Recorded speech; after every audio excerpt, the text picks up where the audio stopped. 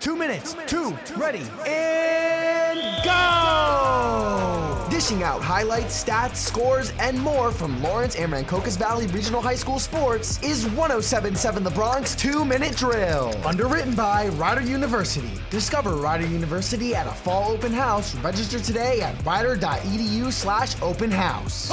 What is going on, everyone? I'm Jake Serrano, and this is the 2-Minute Drill from Rider University, recapping your Lawrence High School Cardinal athletics in 2 minutes. Going to the turf, girls field hockey extends their win streak to 6 with 2 wins this week against Ewing 8-1 and South Brunswick 4-0. Sophomore Caroline Rodeville has 23 goals on the season and junior Alex Murphy with 15 goals. Field hockey continues to climb. They are 12-5 on the year. Girls soccer has dropped the last 4 games with another loss to Hopewell Valley 1-0. Girls soccer sits at 500 at 7-2. Moving over to boys soccer, they went 1-1 this week with a 5-0 victory over Florence, but a loss on the road to Steiner 2-1. The Cards are 8-12-1 on the year. Friday night varsity football ends their season with 7 straight losses, the latest coming from Lakewood 28-14. The Cards finished their season 2-8. Moving over to the courts, girls tennis won 5-0 over Allentown but lost to Westminster Plainsboro North 3-2. The Cardinals are 11-5 on the year. Previewing ahead, girls tennis will match up this week away at Princeton, and field hockey will face off this week against Colts Neck.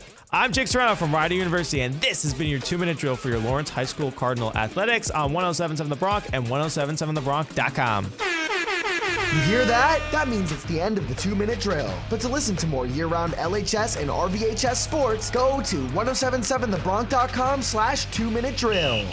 The timeout is over, so let's get back to the music right now on 107.7 The Bronx.